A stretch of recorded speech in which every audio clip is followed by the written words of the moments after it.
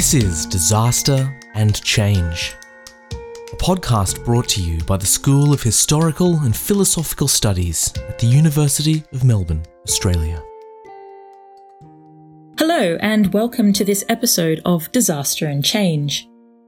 I'm Kit Morell, a researcher in the School of Historical and Philosophical Studies, where I specialise in ancient Roman history. This week, in June 2020, I was meant to be running a workshop on the idea and practice of reform in the Roman Republic. Unfortunately, the workshop was one of countless events around the world that had to be cancelled as a result of COVID-19. Fortunately, Professor Nathan Rosenstein, who was due to give a public lecture as part of the workshop, has kindly offered this podcast as part of the SHAP's Disaster and Change series. Nathan Rosenstein is Professor Emeritus in the Department of History at Ohio State University. He's an historian of the Republican and early imperial periods of ancient Rome, and is particularly known for his work on the relationships between warfare, politics, and socio-economic conditions during the Roman Republic. His previous publications include Rome at War, Farms, Families, and Death in the Middle Republic, and Rome in the Mediterranean, 290 to 146 BC. He is currently co-editing a new major work, The Oxford History of the Roman World. In this podcast, Professor Rosenstein takes us to a turning point moment in Roman history, the Battle of Cannae in 216 BCE, when Rome suffered a massive defeat at the hands of the Carthaginian general Hannibal. The 3rd century BCE had witnessed the rapid expansion of Roman hegemony across the Italian peninsula. But now Rome's legions faced an enemy they could not defeat. Hannibal brought to Italy not only tactical brilliance, but what was even more threatening, a credible alternative to Roman power. As Professor Rosenstein shows, Rome's response was to make radical changes in the way it fought wars and appointed generals. Changes that would in turn lay the groundwork for the Roman conquest of the Mediterranean world. In this way, looking back at ancient Rome is an opportunity to think about how the decisions we make today in the face of the COVID-19 crisis might drive change in the future. It's my pleasure to introduce Nathan Rosenstein, Disaster and Change in Republican Rome.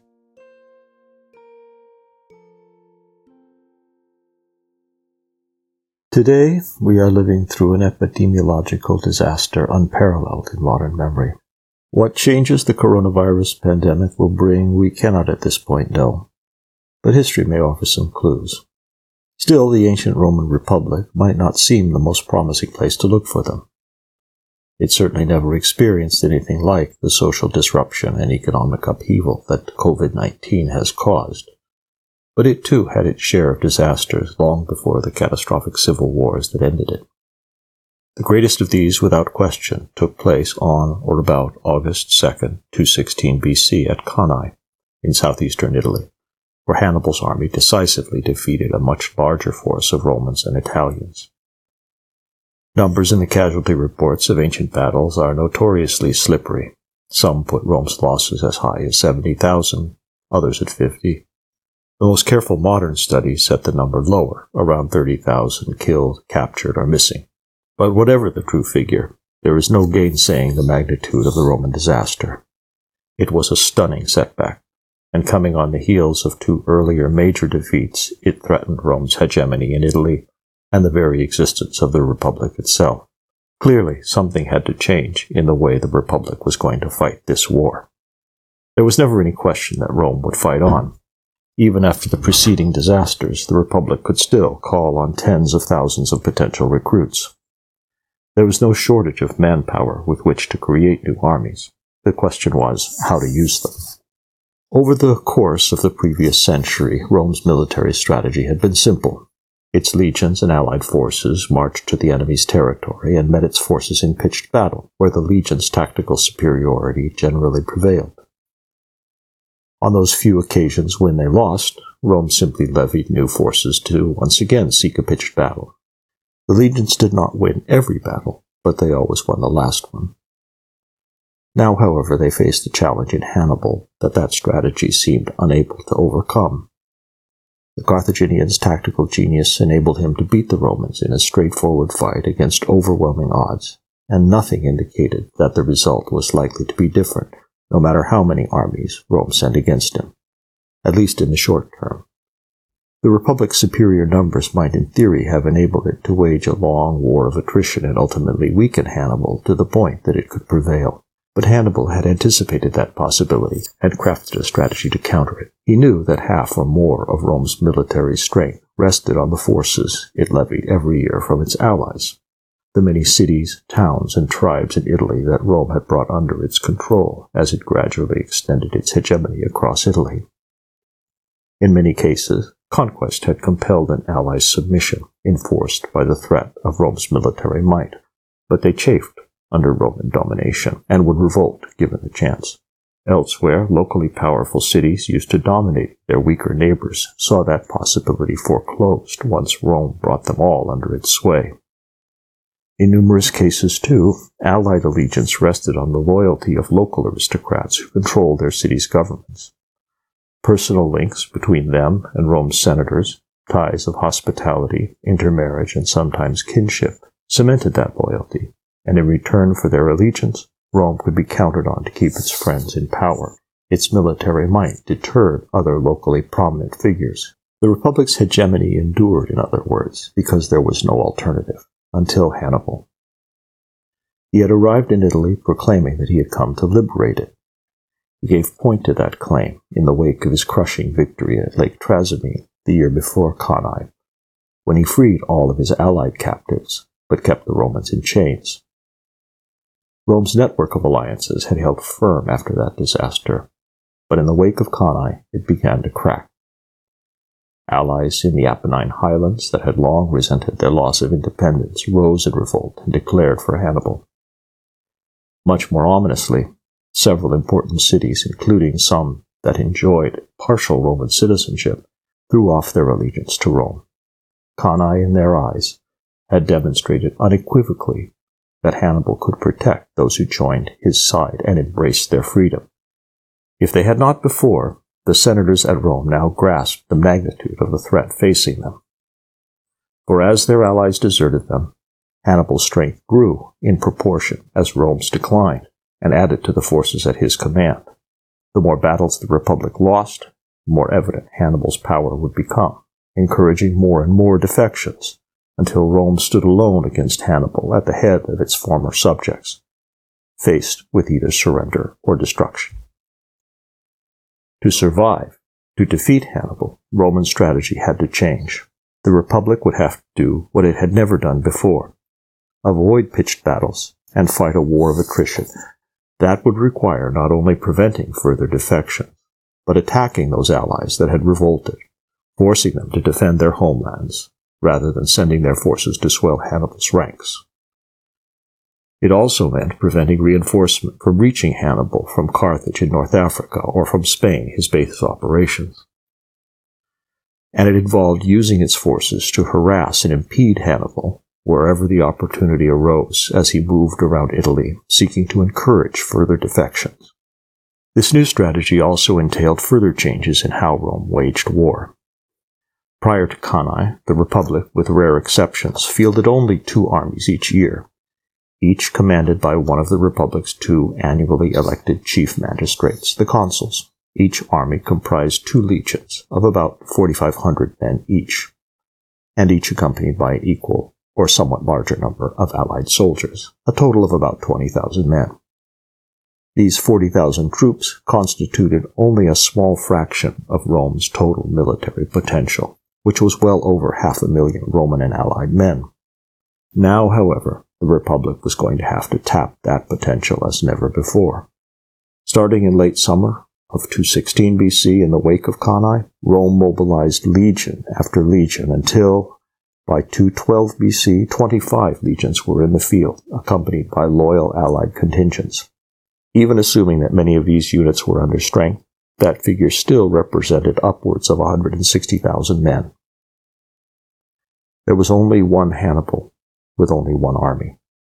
Superior numbers enabled Rome's legions always to be wherever he was not. They could attack defectors, intimidate waverers, and reassure Rome's remaining friends that the Republic was still a force to be reckoned with. Hannibal could not divide his forces without weakening them and risking defeat. The Senate also kept legions in Spain to pin down Carthaginian forces there and prevent them from marching to Italy to reinforce Hannibal. Others were stationed in Sicily to keep the island loyal, and when Syracuse declared for Carthage, to place that city under siege. After Rome discovered an alliance between Hannibal and King Philip of Macedon, forces were dispatched to stir up trouble and occupy the monarch in Greece. Nor was the war at sea neglected. Fleets prevented supplies from reaching Hannibal by sea and raided North Africa.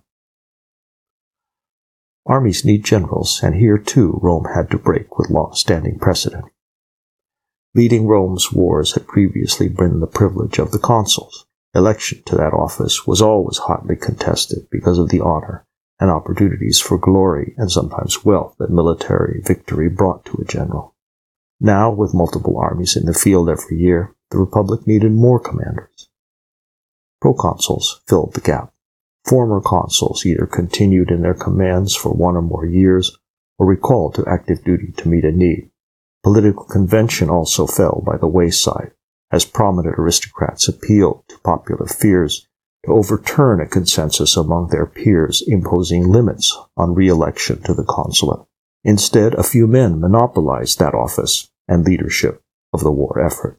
In addition, with all these forces operating simultaneously on multiple fronts, overall coordination of strategy, logistics, and recruitment became imperative. Rome had no general staff or high command. The Senate filled that role, and the challenge Hannibal posed vastly increased its importance as central coordinator of warfare and diplomacy. Armies also needed to be paid and fed. For nearly 2 centuries, Rome's 4 annual legions had been cheap to run. Now the enormous increase in its military effort meant a corresponding increase in the cost, which had to be met by the Republic's taxpayers as well as its allies. And that was not the only increased burden the war placed on civilians. So many men serving in the legions and allied contingents dramatically reduced the manpower left on the small and medium-sized farms that sustained the great majority of Italy's population. Women, children, and older men had to take up the slack. Amid what certainly were great hardships, they grew the food that fed not only themselves, but their sons, husbands, and brothers in the armies. All of these changes and adaptations enabled Rome to withstand Hannibal's onslaught and slowly pick itself up off the map. The situation stabilized as the Republic suppressed further defections and went on the offensive where it could. The strategy of attrition enabled it to survive, but not to win, at least in the short term. For Hannibal remained a threat as long as Rome was unwilling to meet him on the battlefield. Finding a way to end the war meant finding some way to change the balance of forces in Italy. A solution required one further innovation. In 211 BC, the defeat of Rome's forces in Spain raised the specter of a Carthaginian army once again marching to Italy and reinforcing Hannibal, undoing all the gains Rome had made there since Cannae. A new force and a new commander were desperately needed, and the choice fell, surprisingly, on a young aristocrat, Publius Cornelius Scipio. The young at Rome waited a long time for a consulate and major military responsibilities, and Scipio had yet to hold any high office or major military command. But in this case, the choice was inspired, for in Scipio, Rome finally found a match for Hannibal. After subduing Spain in a series of brilliant campaigns, he returned to Rome, and having won unanimous election to the consulate, demanded the Senate's permission to lead an invasion of North Africa. Senior members of that body were highly reluctant to break with the slow, grinding strategy that had brought Rome back and boxed Hannibal in far to the south. Scipio's strategy, moreover, represented a major risk, the sort of high-stakes gamble that had gone so disastrously wrong at Cannae. Yet Rome was nearing the point of exhaustion. Attrition had taken its toll on the Republic as well. Bringing the war home to Carthage offered the best chance for ending the war quickly, and that is what it did. Scipio in the end won permission to invade Africa, and his victories there did what Rome had been unable to do in 16 years of war: drive Hannibal from Italy. Scipio's threat to Carthage compelled that city to recall Hannibal and his army to defend their homeland, surely a bitter blow after all they had achieved in Italy. The two generals finally faced each other a year later at Zama, where, after a bloody and hard-fought battle, the Romans crushed Hannibal's forces, forcing Carthage's unconditional surrender. So what lessons does Rome hold for us today? Obviously, fighting a war in the 3rd century BC is nothing like the struggle against a pandemic in the early 21st century. But if there is any conclusion to be drawn, it is that the changes that a disaster compels can sometimes open unanticipated opportunities. For the changes Rome embraced in order to defeat Hannibal revealed a far greater military potential than the Republic had previously realized. A potential that became the basis for a half-century of world-altering conquests. Mass mobilization, proconsular commands, senatorial coordination of overall strategy, and the civilian population's ability to sustain that massive military effort all combined to make possible Rome's ability in the 50 years following peace with Carthage to extend its sway across the length and breadth of the Mediterranean. Naturally, many other factors drove that process forward, and scholars still debate their relative importance. But the catastrophic defeats Hannibal inflicted on Rome forced it to change in ways that made it all possible. Certainly, no one expects COVID-19 to unleash a spate of empire building. But one may hope that it will open an era of conquests that will prove far more beneficial.